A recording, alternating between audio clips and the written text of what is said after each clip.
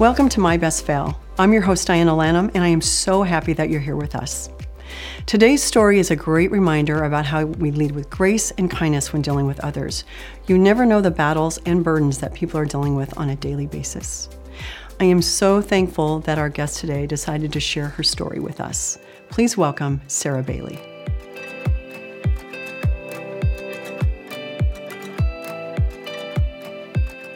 Sarah, thank you so much for being here today. And I just want to remind you, this is a safe place. If you need to stop, let me know. Okay, thank you so much. So the story of your best fail, even though your fail or setback was fairly recent, the journey to where you are today really started about 20 years ago. So why don't you take us back there and give us some background about who you are and how this part of your life began? So I'd gone to college after high school for fine arts and ceramics and ceramic engineering. And then I learned the difference between grants and student loans and realized the amount of debt that I would have. And I decided that I didn't have the exact career trajectory that I needed. I could figure out shelter. I knew how to sew. I could figure out clothing, but I didn't know anything about growing food or really how to feed myself. I could cook, but I didn't know how, exactly where it all came from. So when you were thinking about how you were going to live and you knew that you were going to have student debt, you actually started thinking about how you were going to completely survive and take care of yourself, like grow your own food, sew your own clothes, make your own house? Right, I had someone back to the basics and was like, can I accomplish these things first? And then if I can accomplish these, I'll then choose a profession or some kind of later on career trajectory or career path. Okay, just so you know, that's amazing. I don't think I've ever had a thought like that in my life. So and that's new. This is not something I knew about you, so I love that. So, okay, I interrupted. Keep going. No, you're fine. So I went home, and then there was an organic farm down the road. And so I started off picking rocks for $5 an hour. And I approached it as just I was getting paid to work out, and it was outdoors. And I was also learning not only about just how to identify different vegetables and fruits, but how they grew and the seasonally, how to eat and kind of source from what grew in and around. This was actually in New Hampshire. And so I did that, and that's where I met my future husband. We ran the farm for about 7 years because the manager at that time retired. And so we ran the farm for 7 years. We had my daughter in 2006 and then my son in 2008. Were you living on a commune? Or was it just the two of you running this farm? And what was that like? So it was an elderly couple that had 40 acres in New Hampshire, and it was a certified organic farm. And there was a 3-room farmhouse cabin. And so we rented that and then worked the farm for about 7 years. And then the last 2, we ended up leasing the farm. So we no longer worked for the couple. We ended up just paying them rent, and then we were able to kind of do our own plans and own preparing for the seasons. I'm assuming if it was a working farm, so were you selling to stores and grocers, or were you doing just farmers markets, or what were you doing? We did it all. So we did 11 different restaurants in the area, 3 farmers markets, and then we had a 160-member year-round CSA. The gentleman had done engineering work in his previous career paths, and so there was 3 different greenhouses that used clean oil or waste oil to burn a 4-foot flame in a water jacket, and then it was radiant tube heating that you might use in your house, but we dug trenches for the greenhouse beds, and so we were able to grow year-round in New Hampshire. Oh, wow. That's amazing. You're so brilliant. You are. It was a really good just learning experience, again, too, because of the food piece and learning how it was small fruits and vegetables, and eventually we did chickens and eggs, but also, too, just because it had a scientific aspect to the farm. When we originally got there, they were doing biodiesel, but there was actually a way to do it without creating biodiesel, because there's actually some really toxic byproducts. So we just used waste vegetable oil or waste motor oil to burn the flame. So, and actually that kind of ties in with what I know of you and your scientific brain, and I know that you love that. So I know kind of after the 9 years, things were starting to take a turn a little bit in your relationship, right? And you were thinking a little bit beyond the farm and that relationship and how you could move forward and maybe change your life a little bit, right? Talk to me about that and the decisions you made. So as we approached the end of our 2nd year leasing the farm, the couple had decided to move it into development and no longer wanted to renew the lease. And I was like, oh my gosh, we're farmers that don't have land. That's not going to work out. At the same time, personally, I was realizing that this person probably wasn't going to be a good path going forward. There were times that he would come home and I would be crying, and I'd have the 2 little ones with me. And so I didn't want to be working at the local gas station and on public assistance. And I was like, I need to figure out how to provide for my 2 kids, but I only had the 2 years of art school. And so I was like, I need to figure out my education piece. And I was actually out delivering CSA shares. And I saw a sign that said U.S. Army hiring. And in high school, I knew nothing about the Army. And so I didn't know that they paid you or that it was a profession. Mm-hmm. And so I went and talked to a recruiter, and he explained about the GI Bill and tuition assistance and all the different opportunities, and also the fact that they would move us across the country or anywhere in the country. And I had spent 25 years in New Hampshire at this point, so I was like ready to not chop wood and deal with snow. I was ready for just a career change with the added idea that it may not be a lifestyle, so try to pick a profession that would transition back into civilian life. And so I took the ASVAB and I scored well, and then he gave me like the career booklet. And he's like, what do you want to do? And I knew about tech and computers. Didn't own a cell phone at the time, but I knew that they were popular and that this seemed like a profession that eventually would lead to my financial independence or security just to provide for my kids. And so I joined the military in January 2010 to do communications. It was exciting at the time. I kind of treated it as an adventure. So where did you go to boot camp? I was at Fort Gordon in Augusta, Georgia. And did you move the whole family there? I was in basic for 4 months and in South Carolina. And then when I got to AIT, it was a 9-month period. And so I moved the family down there for that. And how old were your kids at the time? 4 and 6. I know that you had some strains with the relationship then, because it's a story that we'll get into a little bit later.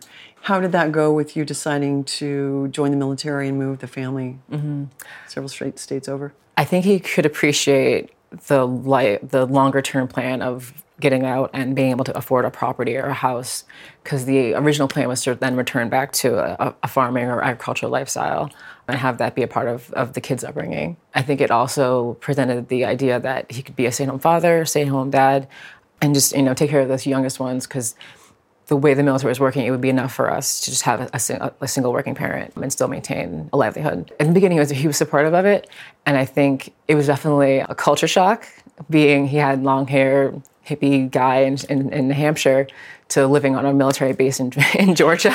Oh, yeah. And when he came down in the middle of summer, so it was definitely a bit of a culture shock for him. So what was it like being in boot camp?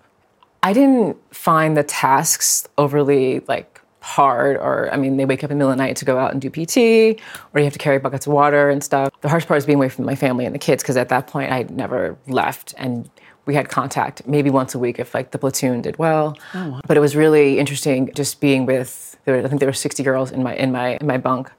And so just hearing about all their experiences and their stories, and then just I learned a lot just from different people's backgrounds and kind of what all brought us to kind of cross paths.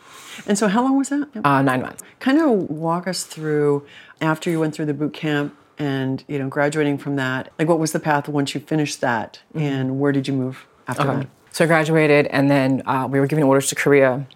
My daughter came back and said she had hypothyroidism. And so they canceled those orders. And I remember going to see my branch manager and was like, where can we go in the country? And she goes, well, there's an opening in Seattle. And I was like, I like coffee, I like salmon, it's the same latitude, this should all work. And I knew that there was a burgeoning tech community above it. I was like, this could be a good place for us to land, given that the tentative plan at the time was to then transition out after my contract. Yeah. So she gave us orders to Seattle. We went back to New Hampshire to just finish packing up our rest of our stuff. And then we drove across the country for a week and arrived here Halloween weekend.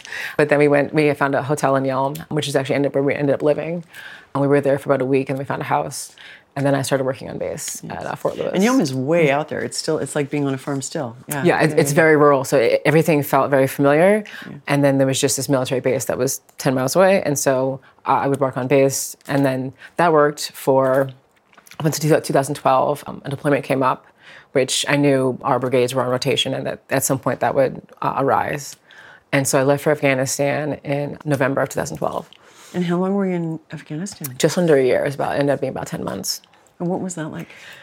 I was combat support, so I didn't see a lot of dangerous areas. A lot of it was just doing help desk, making sure the network stayed up. I volunteered to man the personal network for soldiers who needed to do schoolwork or call families, in addition to doing my day job, which was just managing the military networks. Which by the time I'd gotten there, I'd figured out tuition assistance, and that allowed me to start my schooling, because I needed something to take up the extra hours that we had there. And so I ended up doing my undergraduate during the deployment. And then when I returned home, I was able to finish off 2 masters before I got out. Wait, what? What did you say? Did you say you finished up 2 master's degrees? Mm-hmm. Sarah, It's a really great online school. you just threw that out there, like everybody does that. I did the undergraduate awesome. in computer science, and then, thank you. And then my master's was in cybersecurity and information technology management, just because I wanted to kind of, after I did computer science, focus on that area. And then as I was coming up to my last year of service, I wanted to also understand like the business side, 'cause I had envisioned working for an enterprise or a company of some sort. And I wanted to kind of understand also the business side, because it's really like being able to bridge those two pieces of a company. And so I ended up doing the MBA my last year. So you went from picking up rocks, it's your first job, to having 2 masters and working cybersecurity. Or that was your goal. Yeah. That's amazing. That was the last piece, was just to go out and transition out of the military and get a job. Yeah. But thank you. But you know, being in Seattle was a perfect place for you, because that's just one of the hubs here. And yeah. So because you and I worked at the same company, that's how we met in 2017. Talk to us about how you came to the corporation, which is a very large retail corporation. Talk to me about how that whole thing worked out. So as I was transitioning out of the military, they had a class for senior NCOs and officers that kind of got you reacquainted with civilian life. Just the simple things as going by your first name. It's some baby steps to get used to that again. It's a different mindset, just because you're in combat boots and a uniform every day, and having to go, okay, well now I'm wearing business casual every day. And what exactly is that? And what is interview attire? And just getting, again, reacquainted to a civilian life, but in an area and in a point in your life which was very different than when you came into the military. Well, and also, when I met you, you also looked very different, right? When I met Sarah, Sarah had these beautiful dreadlocks. And I remember I loved them. They were fantastic, and they were so your personality. And you had those the entire 2017 I met you, so you've had those forever. And you just cut them off yourself. Yes. You did your own buzz cut. Thanks. And how was that transition?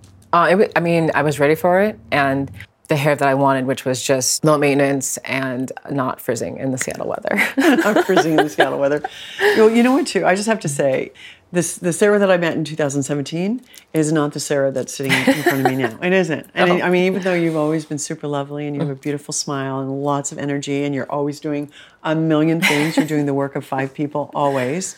So let's talk about how you came to the company that we were working with, because it's a big company and it was very competitive, and you're also going into cybersecurity, which was, you know, way back when on the farm, when you decided that you wanted to change your situation. People think about doing that all the time, and sometimes they never do anything. You did it, and now you have come on 10 or more years full circle. You came back, and you're now interviewing to work at one of the biggest companies in the world in the cybersecurity department. You did exactly what you said, and you did it with flair, right? Right. So talk to me about that whole transition and how that felt to finally kind of land your dream position in your dream company. Well, I'd known about the company for a long time, and so I'd reached out to the Human Resources Department to help facilitate some of the classes or like soft skill interviews for the military class. One of the recruiters and I were talking, and she goes, let me take a look at your resume. And then I sent it over to her, and she goes, we have a couple of positions. Why don't you come up middle of August and interview? And I was like, okay. So I got through graduation, and then I finished off my military checklist of transitioning out. And then it was the beginning of August, and I was like, oh my gosh, I need to go find a job. Also super pregnant at the time. So you're transitioning out of the military and transitioning back into civilian life. You're super pregnant. You're contemplating going into a career that you've been working towards for years, and which means working for a corporation and a new way of working and living. That's a lot of pressure. Just a lot. It's a male-dominated field.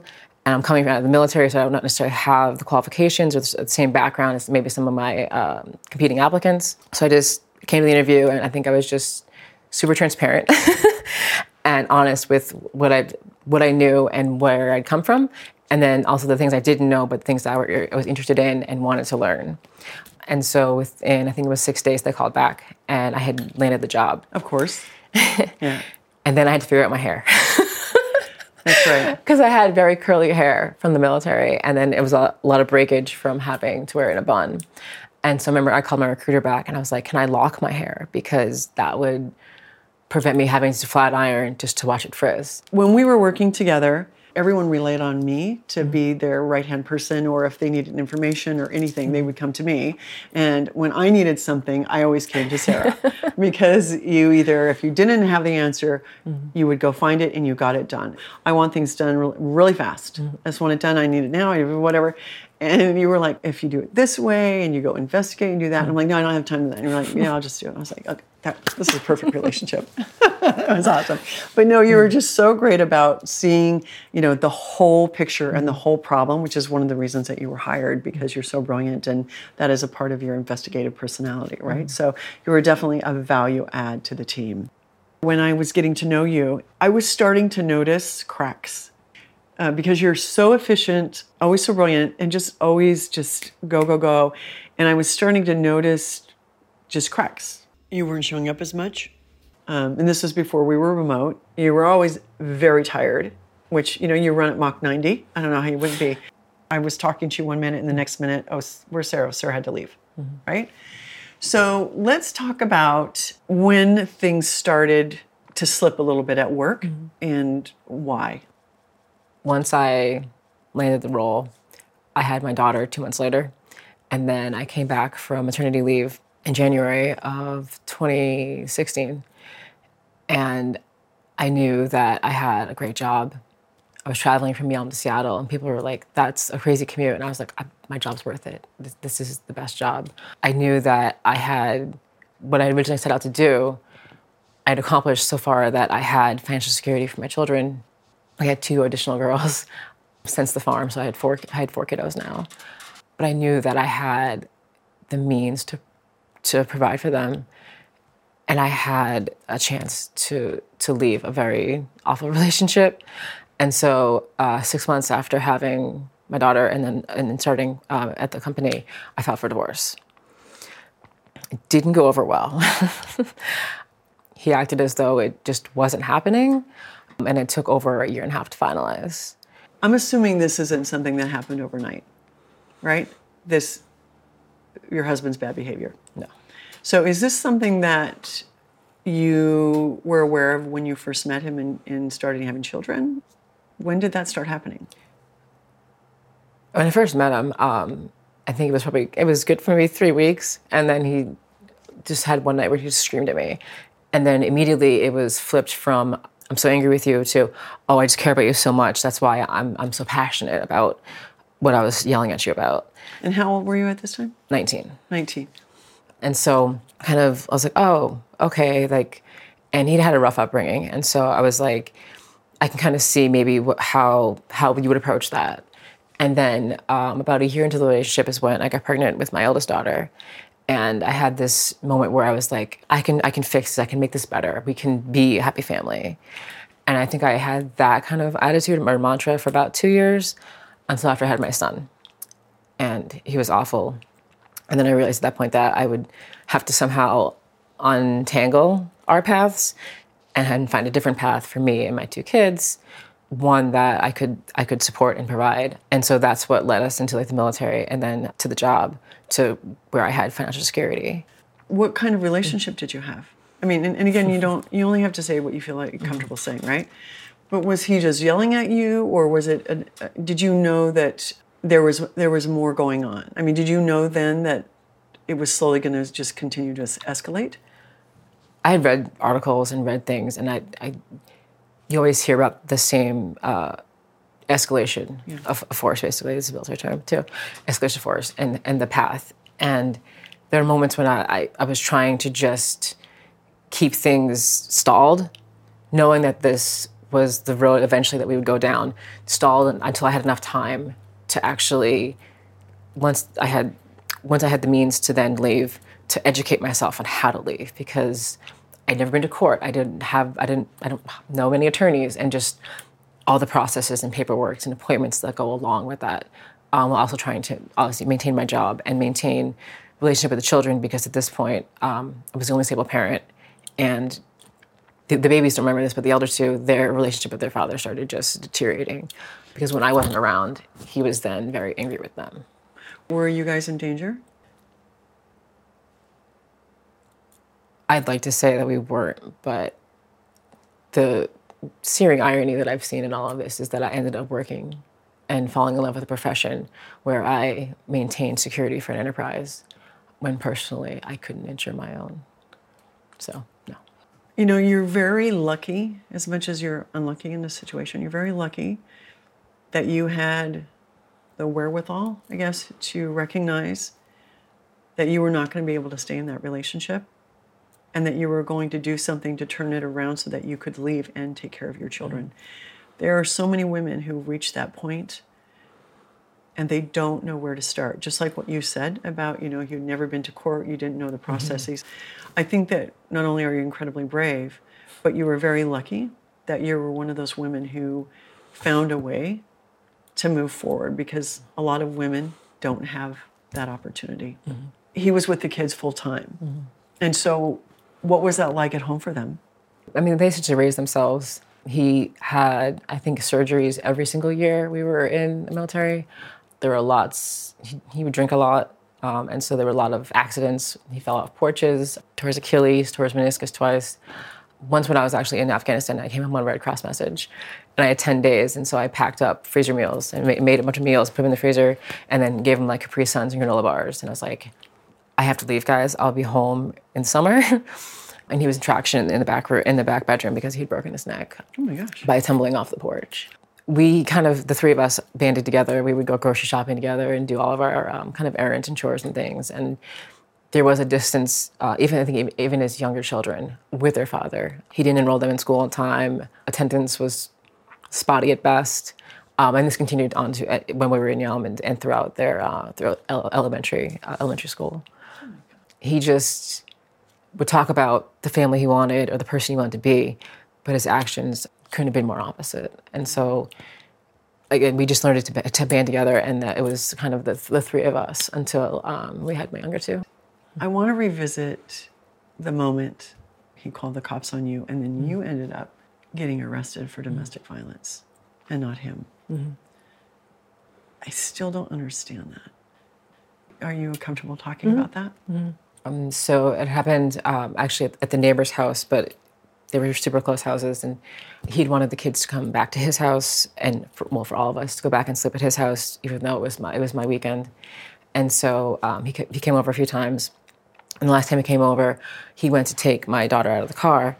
And so I got in between them, and I was just like, stop, like, this is my time. And I was putting my hands up, and then he shoved me, and then I put my hands on him to push him back and say, like, this is our time, like, you need to leave. This isn't even property, like, go home.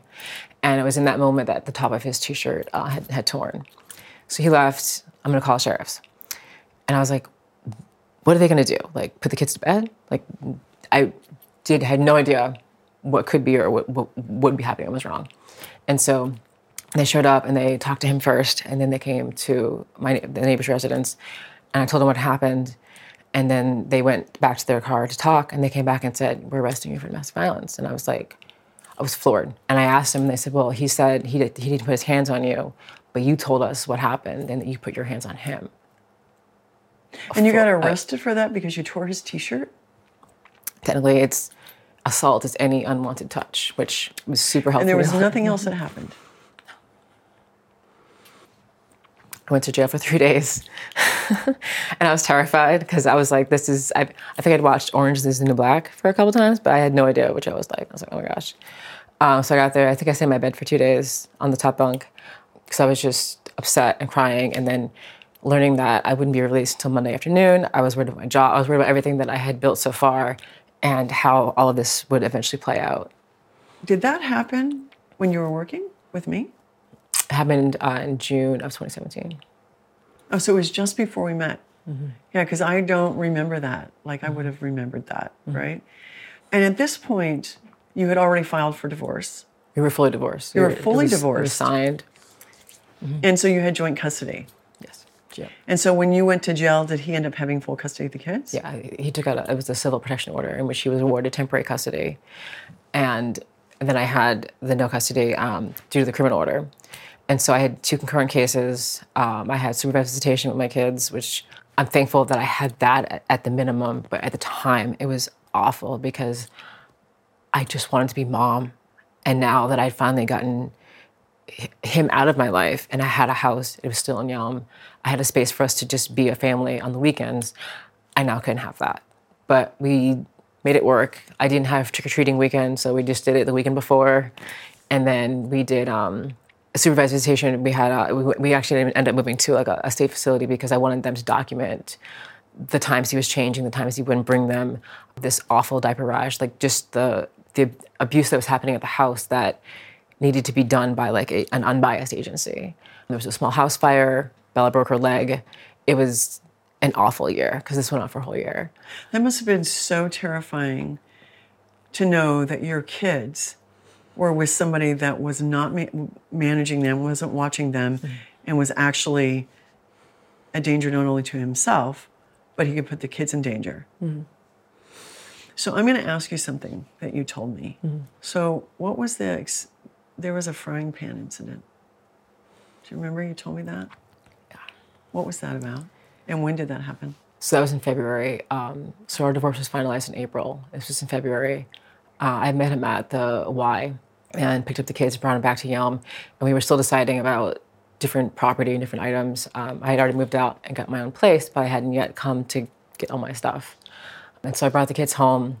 He showed up about an hour later and was drinking and was very irate. We started talking, and then it went on for about 2 hours or so, about midnight. And then usually when I was in that side of Yelm, I would leave at 3:30, 4 o'clock for work because it was a 2.5 hour-ish commute. And so it was getting close. I was like, it's late, I'm gonna go home. And I actually went to the front door and he like slammed the door shut and was like, you're not leaving. And I was like, and he'd never at that time restricted me from leaving for work. Like that was like always, the common mindset was this is what pays the bills, let's not mess work up. Because he wasn't working? No. So he wasn't working at all? No, he never worked. Ever? He had an intermittent like seasonal farm type enterprise or activities in Yelm. He had a gig moving boxes for a bit, but nothing steady, nothing substantial. So you guys were divorced and you were supporting him? Yes. I had alimony and child support. And at this time you were living in separate houses? Yeah, okay. I had my own residence, but he was either assistance or just the alimony and child support. Okay. I ended up moving into my van for a period because I couldn't afford to commute back and forth, and it didn't make much sense to come home to an empty house. So I just stayed in my van. I was able to work in Seattle because the mindset was I have to keep this job. This is the piece that will eventually help unravel this whole mess. And so what happened that night when he wouldn't let you go to work? I was horrified. I was like, I have to leave. The traffic's gonna be bad. I'm already exhausted. I was crying at the time. I was crying more. And then I went to sit on the couch and he came over to me and then he grabbed, it was a yellow velvet pillow and started to smother me. Were the kids there? And they were upstairs in bed, but they heard some commotion and they came down and he like chewed them back up so they went back up to sleep. Did they see that? I don't know because I was on the couch and he was on top of me. And so I was hitting his back trying to like get him off of me because there were periods I couldn't breathe. And I was concerned just about having visible injuries and then having to go to work. Having to come into work. Eventually I did get him off of me and then he still had my keys and we went upstairs. He gave them back to me about 8:30 in the morning, not thinking I got my keys, and I drove into work. And I came into work on like a Wednesday, say, and I was still wearing the same clothes I'd worn the day before. I looked awful. And so I sat down and a friend of mine came over and was like, hey, do you want to go talk in a room? I was like, I'd love to go talk in a room. And that's when I started calling like different outreach programs and trying to educate myself more on how to address this legally so that I could protect myself, protect my children, and protect my job. Because this was a world that I hadn't navigated at all. But how come you didn't call the police when he was smothering you, trying to smother you? My first thought was to get my keys and get to work and just get to an area where I could talk to people or talk to friends and figure out what to do. But why would you not call the police if somebody just tried to kill you? I don't understand that. It wasn't the first time that he had been very physical with me. And so I didn't know at which thresholds. This was prior to the incident where I was arrested for domestic violence. So I didn't understand the different thresholds of when was appropriate, was not appropriate, because he was trying to smother you with a pillow. And you thought that that wasn't worthy of calling the police? I didn't know what would happen afterwards, and I didn't know how to like, do I just call 911 because I'm not dying right now? He's left. He's back upstairs. Do I call a non-emergency line? Do I call an outreach center? I just didn't know which direction to go into that would, I guess, help solve the situation and not make it worse. You know, women always wonder, well, I think people in general, but especially with mothers, and it is a female thing where we wonder if we're over worrying or if is it as bad as we think it is. When people are in situations, especially when you've had a chance to calm down, am I making too big of a thing with this? That shocks me that happened. I remember when earlier in our conversation, you were saying that he was yelling. He was apparent that he was given to dark moods, things like that. But when did it start becoming physical? Because you alluded to other physical incidents. It was probably just towards the end of the military. Again, a very male-dominated environment. And at this point, I had made friends, a lot of my colleagues, both superiors, and then my ones that were the same rank as myself. And we'd have them over for food, holiday dinners and things. And the more I think he saw that I was happy and had friends, the more it was, okay, well, you've got to be dating everyone. You've got to be, it took you 2 hours to grocery shop. You were gone too long. So I would rush and get home in an hour and a half. And he's like, see, I knew you were out last time because it took you 2 hours. And so there was always this catch that would somehow justify his thoughts that I was out and around, or that you had another life. Right, that I was doing things other than like raising 2 kids and doing all the errands and the shopping and taking care of things. So it was towards the end of the military that it started getting more physical, and just, it was always, could be explained with, oh, it's just an accident. Like, he would walk by and just bump you or drop something, or it was never an outward, like, I'm going to hit you, up until the moment where he tried to smother me. It was always just like just bullying, essentially. So Sarah, you are such a smart woman and such a capable woman, and you obviously had the means to leave now. How come you didn't leave? I was trying to, but at the same time, I didn't feel smart. I didn't feel capable, because on paper, I had degrees. I could figure things out, but how was I failing so miserably with my personal life? How come I couldn't figure out how to exactly leave this with my children? After the arrest piece, I lost temporary custody, and then that stretched on for about a year. And then at that point, he was facing eviction, and he had the house fire and the broken leg. I had already moved closer to work, had my own place, and he contacted me and said, hey, I need to bring you the kids. And I was like, you need to go take care of paperwork first, because I can't have the kids just unsupervised at my place. And so he went and... There's an irony there, right? You were taking care of the children. You were taking care of him. You were paying for everything. You were working full time. And I know cybersecurity, it's a 70-hour-a-week job. And he wasn't working. He was in danger to all of you. And he was the one who got custody of the children. So he was a danger and you were not. You were their caretaker, basically, and the peacemaker. And you didn't have access to your kids. What happened, so let's go back to when he called you and basically was going to get evicted. And he said that he was going to bring the kids over. And you said he needed to clear that, basically. Take care of paperwork. Yeah. So what happened after that? He brought me the kids, and I had a house that had room for them, because I had envisioned, if it's not this year, it'll be soon, that he doesn't have the means to provide for the children, or like the ongoing CPS cases, investigations, something will break where I will have an opportunity to regain custody, and I want to be able to demonstrate that I can provide for them. I can do this. Like, I don't want there to be a gap in that. And so he brought the kids, and then slowly but surely, piece by piece, dropping boxes off, dropping things off. And so by the start of April 2020, with quarantine, he declared, I'm going to quarantine with you. I was like, you're not on the lease, you can't live here. But then by that point, everything was shut down. So he moved in April 2020. He started staying there in summer He started talking about at the end of 2018, intermittently throughout 2019, and then he was, full-time beginning of 2020. Why did you allow that to happen? He now had property in the house or on our his property. boxes and He his had his things? belongings. And so when I talked to different agencies or tried to do like different aids and legal aids and asked for advice, they always came back to he has squatters' rights. And so he has stuff on the property.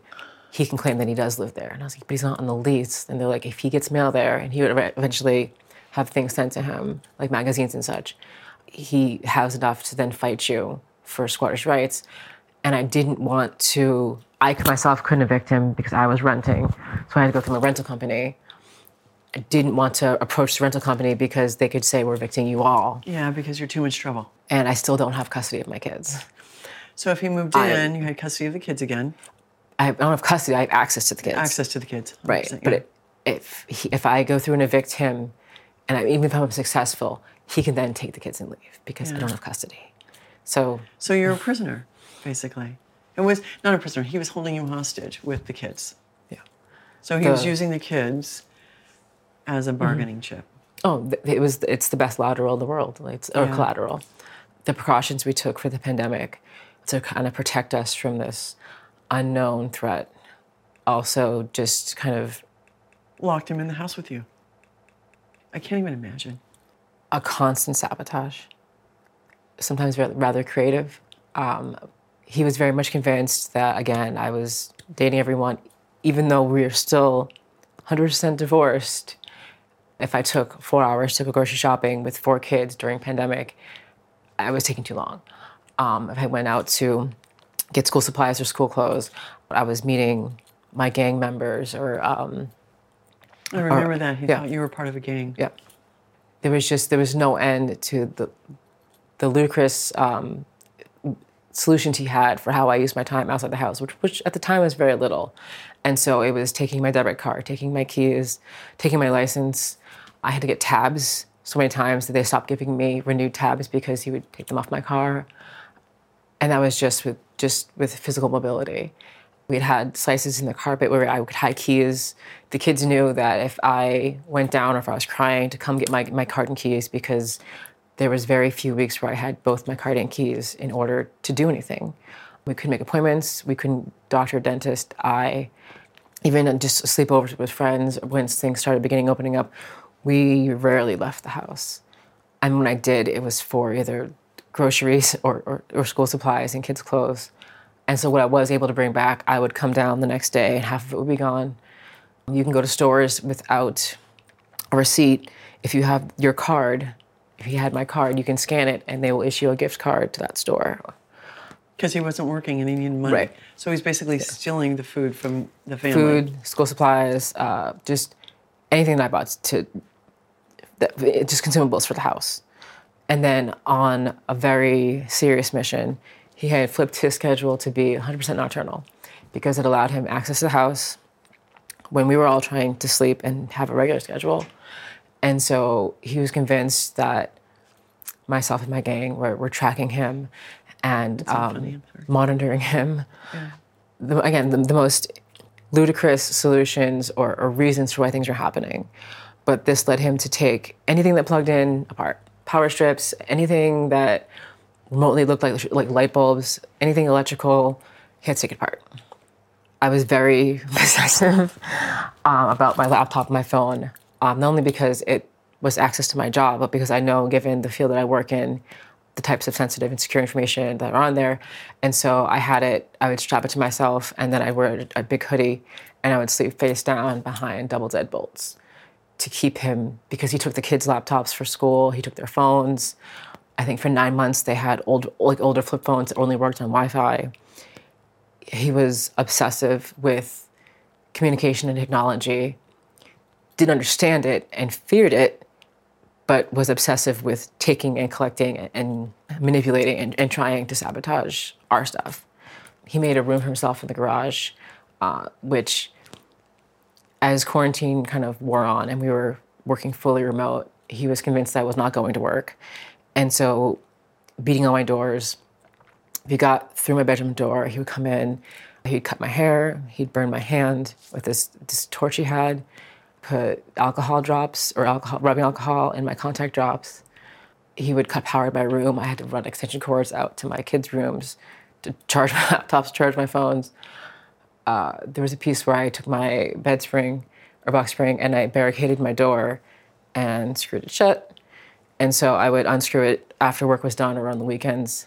If I was in the middle of a meeting, he would, if he got through, burst in and start yelling obscenities at me or being physical with me. And I was trying my best to just, when I had meetings, to be able to do video and audio and be engaged and present with the work I had to do.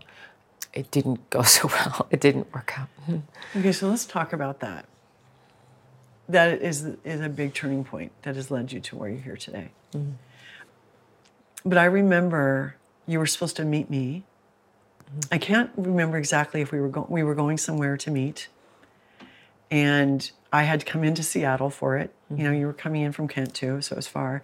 And you weren't there. You didn't show up. And you had been so excited about it. We had something that we were going to talk about. It was just so weird to me. And I was like, hey, are you still coming? And then you wouldn't answer. And I finally talked to you later. And you said, no, I got held up and I couldn't come.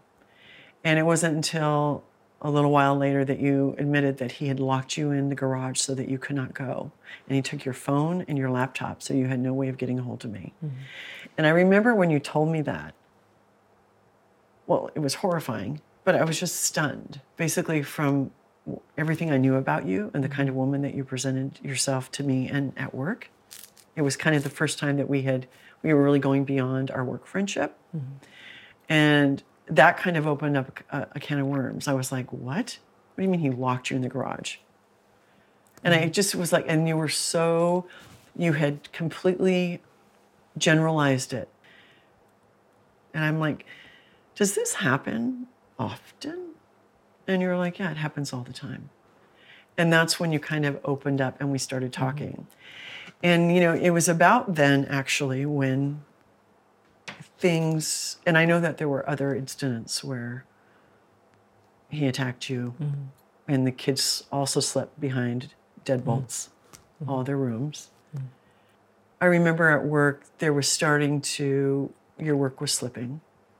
And it was only till later I realized it's because you weren't even sleeping for days in a row, because you were up all day trying to work, and then you were up all night trying to protect your family from him and yourself. We would sleep in shifts. And you'd sleep in shifts. Who was guarding either school laptops or worse things, or who was guarding stuff upstairs. And then it just became, like the military, we had shifts, we had checklists of things we'd go and check to make sure the fridge was still plugged in. Just random things that ensured that we had like food the next day, and if I had my card and key, make sure that they stayed put. Even just down to like checking mail, we had checklists and we had like a shift change. Mm-hmm. So it's so hard because sorry. no, it's just so hard because at work things had changed so drastically in the way that you performed at work. Mm-hmm. And even though this had been part of your life for so long and you had been managing it, it was getting to the point where it was no longer manageable. And it's also because your job was so demanding. And I remember someone talking to me and saying, you know, that maybe that you were on drugs because we couldn't explain the difference in your performance. You were clearly stressed. I mean, you went from rosy cheeks and your beautiful smile today. You weighed probably 90 pounds.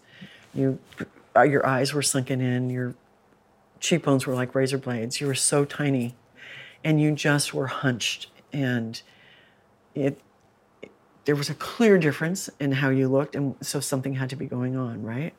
And I remember there were times when I was going to come and hang out with you, and I was going to come over to your house, and you never wanted me to come to your house, and I knew there was something about that.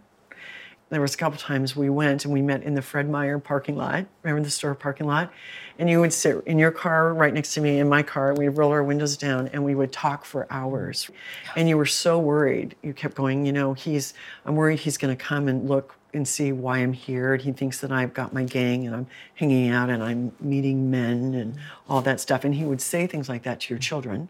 I remember you told me that he was saying really derogatory, Awful, horrible, awful things vulgar about what their things. mother was doing. I can't even imagine that. And then things really, really took a turn and really started escalating. So talk to us a little bit about that, because that's kind of where the work really hit ahead. So pandemic hit and we started quarantining. And then I had this crazy person squatting in my garage wanting to kill me, or at least attack me. And then I had this job that I loved, and trying to figure out how to get back to the life I had, the life that I wanted for myself and my children. I knew I couldn't leave because I tried this last time and I was taken to court for abandonment. So I was like, we have to do this together. And he threatened you if you ever left him. That all the time, that he was going to burn the house down and take the kids, kill me.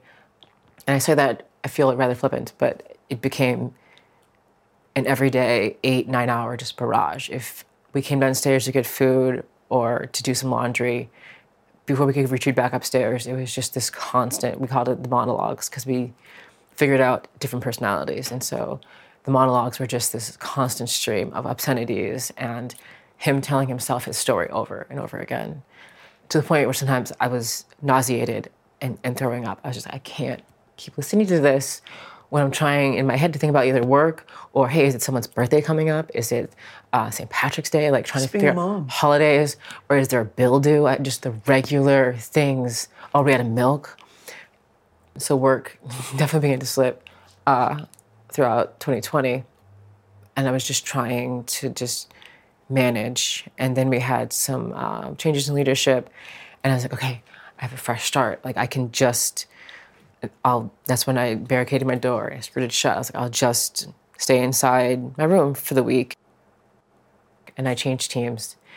And it was actually the day we were going to meet, and we had a 10 o'clock meeting that I needed to be at to kind of announce all the changes. And I was up at 7, and I went downstairs because he was messing with the Wi-Fi, because he was adamant that the Wi-Fi, the modem, had to be downstairs in the garage. So I went downstairs to address the modem issues. I was like, it's a big day. I need you not to do these things. And that's when he secured me, or restrained me in the garage, about 8:30 in the morning. I didn't get out till 1:30, which was way after the meeting.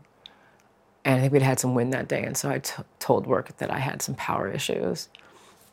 And it wasn't later on. I had to talk to my manager, and I had to explain that he had deadbolted it from the inside, and that he had sexually assaulted me that morning.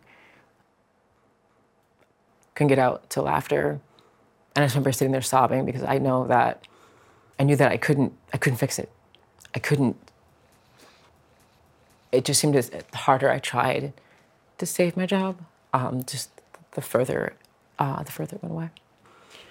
And what did he, oh my God, I'm an ugly crier. My nose is going to swell up and turn red. He knew he was sabotaging you. Yeah. You were providing the livelihood for him and your family. What did he think was going to happen if you lost your job? I think he enjoyed seeing what he could do. And so it just became like a cat and mouse game. He just enjoyed seeing what he could do. And once he figured out about squatters' rights, there was no lengths to the means he would go to acquire heavy, fragile, awful things. I had 3 oak dining room sets in my backyard. I had 4x4 mirrors and panes of glass, because it was just more weight on the property. Oh, it wasn't that he was just hoarding. It was like he was trying to, secure that he had all of his property there and it couldn't be moved easily. Right. No, he wanted to establish that he was, he was living there. If I tried to move his property, which I ended up doing this past summer, it was 18,780 pounds of stuff. There was pathways through our house. It was just, in so many ways, I was like suffocating, but I was also physically suffocating. There was so much stuff all around us. And so, it was as physical as it was like mental and emotional. What about the children? How were the kids managing through all this? The littles grew up with this environment, and so I'd always try to say, like, we're going to get to a better spot. Like, we're going to have a safer place. They knew they slept with me upstairs. They knew by the point that they really had good memories of what was happening. It was about the beginning of 21 after the incident. My son and I were talking, and he was like, "But Mom, you're so good with computer stuff. Why can't you fix this?" But he's like, treat it like, think about computer stuff. And I was like, okay, so if we think about Dad as like a malicious threat or some type of malware, how would you fix it? I would do things like this. And so we tried to, we made a book where I would record more just observational behavior. And then I built this matrix where it was based on criticality and urgency of the personalities I thought he was kind of cycling through. There were five major ones. But then I started feeding it into my favorite like logging and data aggregation platform, because they also have AI and machine learning tools to do like predictive analysis. Because I was trying to figure out, I know there's patterns to this behavior. We need to figure out what his patterns are like. And so then we can figure out when we could celebrate Christmas, when I might have my keys back to go food shopping, but better predict the mood swings and the behavioral swings so that we know there's like a 60 to 72 hour period where he gets real sleepy. That'll be a good time. We go downstairs, we can get more food and put it back in our mini fridges and stuff, or go do some laundry, because the downstairs kind of became this like DMZ or this like kind of gray zone where we would go down to get things, but then we mostly stayed upstairs. Did that work? That algorithm? I got it down to within an 85% accuracy. I could predict 12 hours ahead of when there was going to be a blowout. I'm like, this is dangerous. We can't have friends over. I need you guys to be upstairs. We had safe words. So if I said pineapple, it was everyone to my room, no questions asked. You just get up and go to my room. If I said paprika, it was each of the elders would pick a younger, and they had friends within walking distances. And I was like, whatever is happening, you take your friends, you go to your friends' houses, and then call 911. Because if something's happening where I need to defend myself, I was like, I can't do that if I don't know you guys are safe. Yeah. So you go to your friends' houses, and then we'll figure out from there. But both you go and call 911. So we just built systems so that it was easier for the kids to kind of plan, or at least hopefully plan, what days were going to be like, or use words that weren't as scary or as awful as some of the more appropriate adjectives. We would just use code words, or we had the matrix ended up being like a color-coded system. That's amazing to me. The way that your brain works and how you were trying to make this less scary to your children, or just make it, we have to put in a standard of practice, and we are going to organize the shit out of this, and we're going to plan, and we're going to protect ourselves the best way possible. Mm-hmm. And it wasn't just about locking yourselves in the room. No. I think that algorithm sounds amazing. I remember one time I came and I was going to pick you up, and I was going to come to the house, and you were like, I can't come there. You said, no, I'll meet you out front or on the side of the street, which I didn't question because I knew something was up. And then I came, and you were standing out, I remember, on the curb, like on the outside of the cul-de-sac. And when you got in, I was like, what's going on? And you're like, well, we had to put in a trick door or a flip door in the backyard. So you had taken the back fence and you had made like a fake, you had built it into the fence so that if somebody bumped against it from the front, you could get out and egress to the green belt in the back, and everyone could get away. And I'm like, in my head going, this is not a normal thing that you work on with your kids, right? And I remember it was so commonplace with you, and I thought it was brilliant for one thing, but the fact that that was the kind of things that you and your children had to do to put safeties in place. When you told me that, remember I said, Sarah, people don't live this way. They don't live this way. I don't know what to do because I can't protect my children if I'm not there. And people who have children know it is just that you're handcuffed. It's all about keeping your kids safe, which is one of the reasons why so many moms and fathers end up staying in a bad situation. Let's start talking about the beginning of the end of that situation and what the catalyst was that actually got you here today. Work was not going well. I was hearing a lot of people were coming to me because they knew that we were friends. And it had gotten to the point where people knew that you were not the same person. And because people don't have privy to what's going on, people speculate and think all kinds of things, right? But it was getting to the point where, as much as you were trying to do everything and be the person that you needed to be for your children and also at work, it just was no longer working. So talk to me about what happened. I ended up joining a new team. I mean, I love my new role. There were not enough hours in the day where I could keep this home life situation at bay and also do my job. I talked to my manager, and my close friends were aware of what was happening, but I had talked to legal aides, CPS, family law. There was no end to my counselors, to therapists. No one had a solution or knew like the next definitive step. And so I just was trying to hold on as long as I could until I could figure out what the next step might be. At the end of that year, I was placed onto like a performance management plan. I remember the day that it happened. I felt completely deflated and defeated. And I was so upset that this was going to be how it turned out. And I didn't want him to have that win. I didn't want him to be able to take this from me. For all of my trying to reach out to different agencies and try to figure out how to help my kids, I was like, I'm doing an awful job at this. And so it was the night before, the 9th of December, the night before I was supposed to have my first meeting with the manager.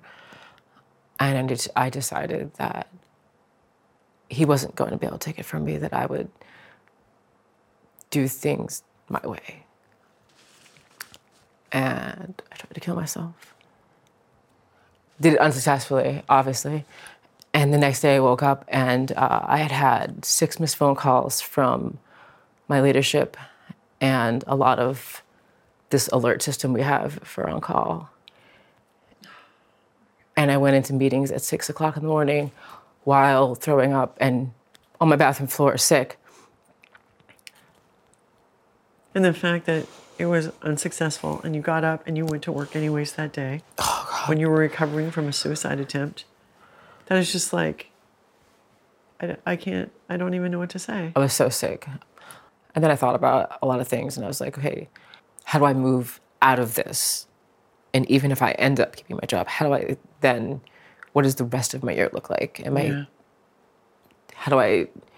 Whom on my team do I tell? Who do I try to But it doesn't matter how many understand? people you tell. If you're still in that situation, it's just going to keep happening, right? So it doesn't matter what your intention is. It doesn't matter how much you try to fix the situation. There's no way that you can maintain while you're in a situation like that at home, which ultimately became a deal breaker. So talk to me about that day. So I had taken a month of leave at work, and then I came back, and the last month was a good month. Why did you take the leave? So it was the middle of February, and I had a week left on my plan, and I knew that it... Oh, on the performance plan? Yeah. And I knew that it hadn't gone well. I knew that this was about to happen. That you were going to be fired? I mean, I knew in the back of my head all week that this was coming. But I kept trying to turn work in and trying my best to do whatever I could to get whatever I could in to help make them feel more confident that I was endeavoring to solve the problem. I even joked that it was going to take a planetary alignment. And it was a planetary alignment that week. And I sent my manager a picture and I was like, hey. And I don't think that he found it as funny as I did or as poignant. But that Friday morning, we had a larger team meeting, and I turned my video on just because I wanted to see everyone. Not for them to know, but for me to just say goodbye to everyone. I remember that day. Yeah. And then we went straight into the next meeting, and it opened up with just myself and my manager, and then I was still turning work in. He's like, Sarah, stop. It's like, I asked him, like, please don't give up on me. I was like, I'm really close. I have a solution. And he just goes, we have to move forward with separation.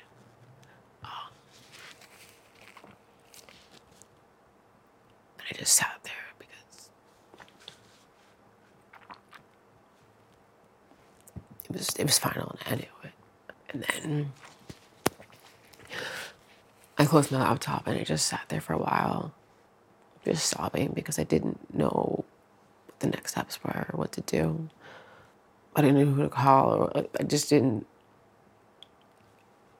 I just kept thinking back over the last 6 years and everything, and I was just like stunned and so sad that was how it ended. Especially all that work from the time you left the farm and went to the military and got this dream job. And because of what was going on at home, this, like the dream was crashing down. It was crashed. How was it at home? And did it get worse? He was elated, and it solidified all the things that he thought were happening, of course, because now I've lost my job. I think I talked to the kids a little bit upstairs, mostly just cried. I ended up going downstairs, and I was doing some laundry, just some house things downstairs. At this point, I didn't care as much about being quick or quiet or getting back upstairs. I was like, what more? Like, this is the worst day of my life. So I was downstairs.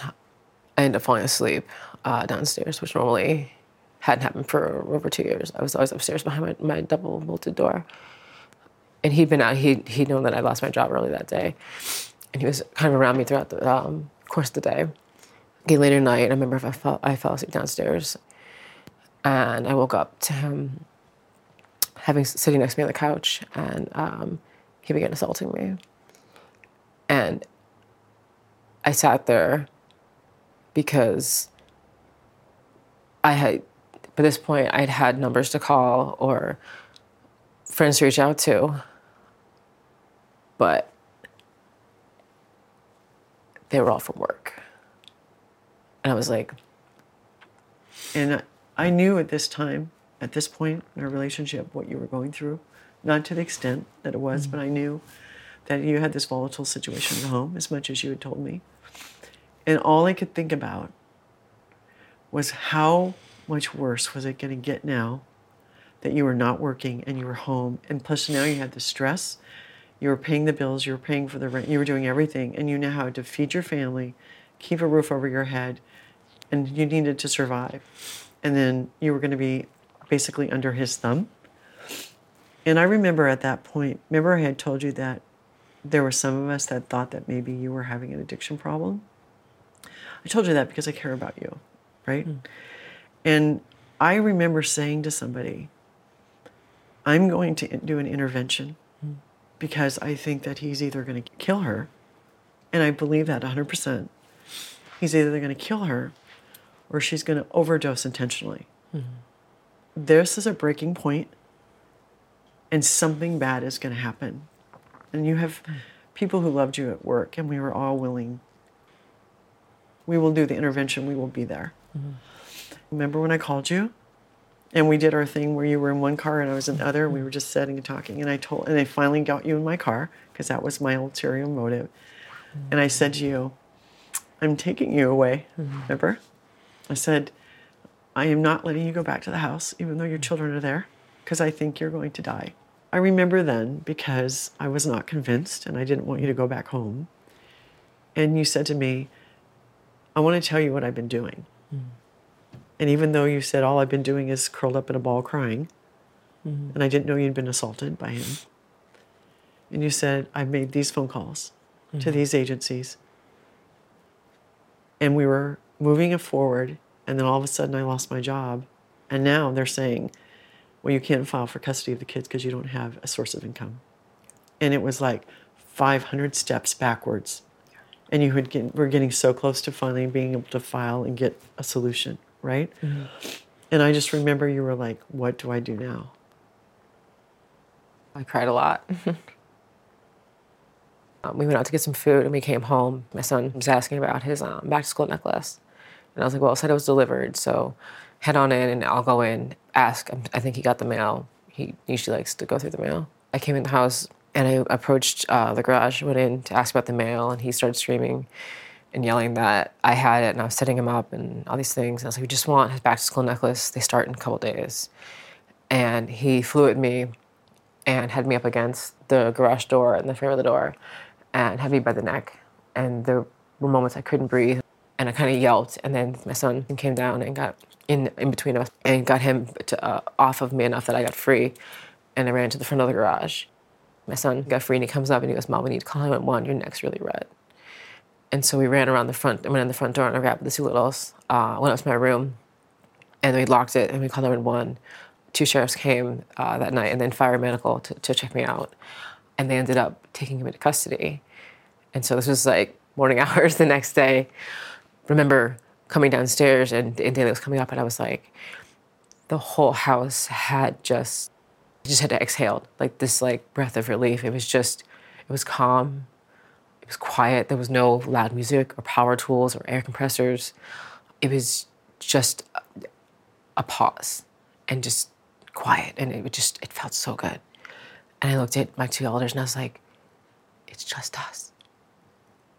Like, we have that. We're home. It's just us. And they're like, how long? I'm like, I don't know anything we have to call additional people today. But I'm like, for right now, we can just be in our house and like make breakfast. I want to talk about when he was arrested. I mean, do you think that he was just reactive and angry, or do you think he was trying to kill you? His behavior had been escalating.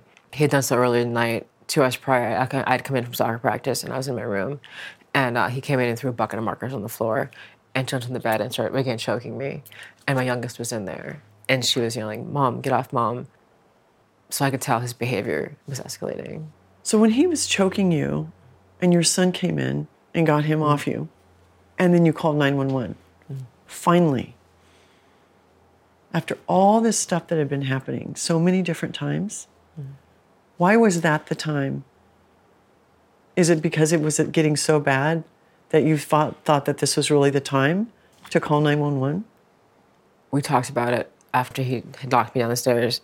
And when my son and I were talking about it, and he goes, but it could just be you being clumsy and having fallen down the stairs. And I was like, it becomes a he said, she said situation. When he came up to me in the garage and he was like, Mom, your neck's really red. And I had very clear red handprints. I was like, this might be enough. As we went upstairs and I was looking in the mirror and I was like, I think it's enough. And he looks at me and goes, I want to call. And I've always told them if at any point they felt unsafe, we could call the police. I just told them I don't know what will happen necessarily afterwards, but if at any point you feel unsafe, we can call. And at that point, my son was like, I want to call. That's what led up to calling the police that night. Do you think that if your children hadn't said that they wanted to call the police, do you think that you would have called him on your own? I don't know. Because I had had burst injuries. He whacked me in the head, but my head hit forward on the hinge of the door, and I had a 3-inch gash across my head. But it can be explained a multitude of ways. And so it wasn't as definitive as this person attacked me. And so I didn't feel confident calling the police. I just wore a hat at work. Think about what you're saying and the conditioning that happened. That someone's attacking you, and they didn't have to convince you that if you called the police, that it can be explained as an accident. You told yourself, I'm not going to report this because it can be explained away and they're not going to believe me. I mean, he had gotten you to the point where you were explaining away his behavior. I was modeling out a multitude of outcomes that can happen because if I made the call and he wasn't taken away, I wouldn't get a chance to make a second call. So it had to be a good call. Especially after he'd always threatened you that if you called the police on him, he was going to burn the house down or kill the kids. I know the circumstances of when the police came and he was arrested and he was taken away. And this is one of those situations where a really bad thing turned out saving your life. Because him trying to hurt you and possibly kill you completely turned your family's life around. So talk to me about, so the first night he got arrested and you guys were together, from that point to where you're at now. The sheriff had listed paperwork with additional places and agencies I needed to call the next day. So I got out my date book journal, and I was like, this is when it starts, guys. Everything goes in this book. Let's just make sure if we think of something, it's getting recorded, because there's going to be a lot of moving pieces coming And what forward. was this now? Explain it to me one more time. What was this book, this journal? It's just a date book. But prior to this piece, all my journals, my date books, my calendars, anything that you could imagine, a purse, a backpack, any number of items you had, were constantly taken apart, taken from me, moved around the house. It was just a constant shuffling of things.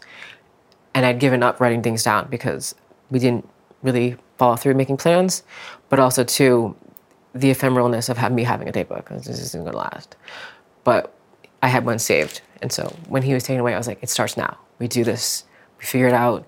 We call the numbers we have to. We put up the applications. We file paperwork. We do whatever we have to do, because the people that came tonight, they did their job. It's our time to do, our turn to do our job. So you were starting to say, okay, Dad's gone. What are we going to do to make sure he doesn't come back here? Is that what you were doing? We'd always talked about like different things we wanted to do, whether it's cosmetically in the house or in our lives, but then also the steps we'd have to take to protect ourselves, and the different layers of protection that we would have to go. And For when he came back from being in to jail. prevent him from coming back. Yeah. We knew that we would have to move all his property out of the house, because then there's no more squatters' rights. We have to potentially apply to different housing programs that can help us find rapid rehousing to get us out of the place that we're in, because he knows this address. So that added layer of protection, that added layer of anonymity, it's not foolproof, but it's making sure that you're doing everything you possibly can to prevent something from happening, or someone from attacking. And then just different agencies. There's a criminal side, thankfully, from that night, but it's also a civil side. And then there's the family law piece, because all of this spills over into, I still don't have custody of my kids. I have to go and petition the courts for custody of the children. How long did you think that he would be gone? I mean, when he was arrested, did you think that it was just going to be temporary and then he was coming right back? Is that why you guys put this plan in action? If he were to post bail, it would have been at most maybe 3 days where he would be in custody. And so I didn't know how everything was going to work out with the different types of arraignments and how protocols work. But I was like, we have a small window. We need to utilize our time, make the most of it, start taking trips to the transfer stations, call the different advocates we have, and find out what the next steps are that we need to do to get down into our petitions, into written testimony, what's been happening, so that we can hopefully stave off his return. It's like finally do everything that you needed to do because you didn't have the repercussions of him coming back, or possibly coming back, but you didn't have any repercussions because he wasn't in the house. We had our phones, we had our laptops, we could go downstairs and make food. We could sit and talk, and not have to talk in code or try to write things on whiteboards and then erase them because he couldn't know plans. Going back to the night that he was arrested, from what you've described how your house looked, what did the police think when they came to your house and saw that whole thing? And I mean, because I know that you said that he was trying to tell the police that you were in a gang and that you guys had planned this whole thing to get him out. What did they think about your living conditions? They were pretty understanding, but because my son was involved, CPS came 2 days later, and I was still recovering from the attack. So I came downstairs, and I was just crying and trying to be apologetic and saying, this is not how we live. I'm trying to get things put back together and get a sense of normalcy for the children. And then she interviewed the kids separately from me, and she said that, at the conclusion of the interviews, that the kids all love me and they feel safe with me, and that they were supportive of the 5 of us remaining. And so we ended up working with a family preservation specialist, just helped to give us assistance, got us resources for counseling, specific to DV trauma, again, housing programs, and then also advocates for Dawn. So I have a counselor now too. So it's more of like an advocacy approach. We don't have all the answers, but we have resources that help you find the answers. But still, just a great deal amount of stress just to get things back to having a living room, having a TV.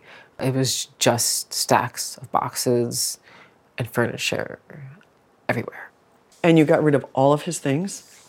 18,780 pounds of junk, Oh my just stuff. gosh. And then got things back in working order, Yeah. just in terms of like the appliances, like the washer and dryer. Like, he took apart everything. It can be overwhelming, but we're just gonna pick a room, fix that room. And I was like, other rooms are awful. They're gonna be awful. And when people come, because we had people coming in now to talk to us, it's like, we explained, this is what we're doing here. This looks nice. That looks awful. That's how Dad left it. We're gonna fix that. And it's just, we'll go room by room. Everything will be fixed and back to where we want it. And I was like, it's a minimalization, an organization, learning experience, learning how to be like adaptable and flexible. Well, what is the situation now? Are you going to stay there? Are you going to move?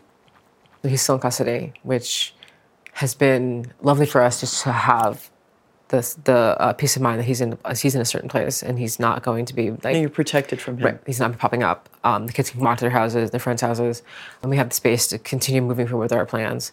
But we are looking to relocate within the same town. Or somewhere. Yeah, in the area. Yeah. But we are looking to relocate just because, again, of that added layer of anonymity. And so while his belongings are off the property, now it's just organizing and packing our stuff. I'm assuming so, since you're doing this. But do you now have custody of the children? No. So there's 4 ongoing court cases. I have my day book and have a lot of appointments and court sessions. But it's just one day at a time and keep pushing forward and just putting pieces together. CPS closed their investigation and they did find 4 counts of child abuse, which is monumental, not so much the criminal side, but for my civil cases in terms of regaining custody, permanent custody. Every once in a while, things pop up and you have hard days and then you have some really great days where there's significant progress made.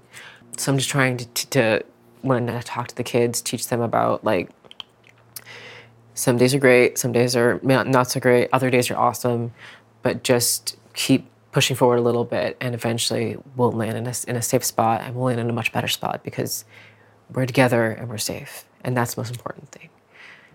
Focus on any lessons we can learn from it and then let's push forward tomorrow. And I think we're in the closing chapters of 20 years.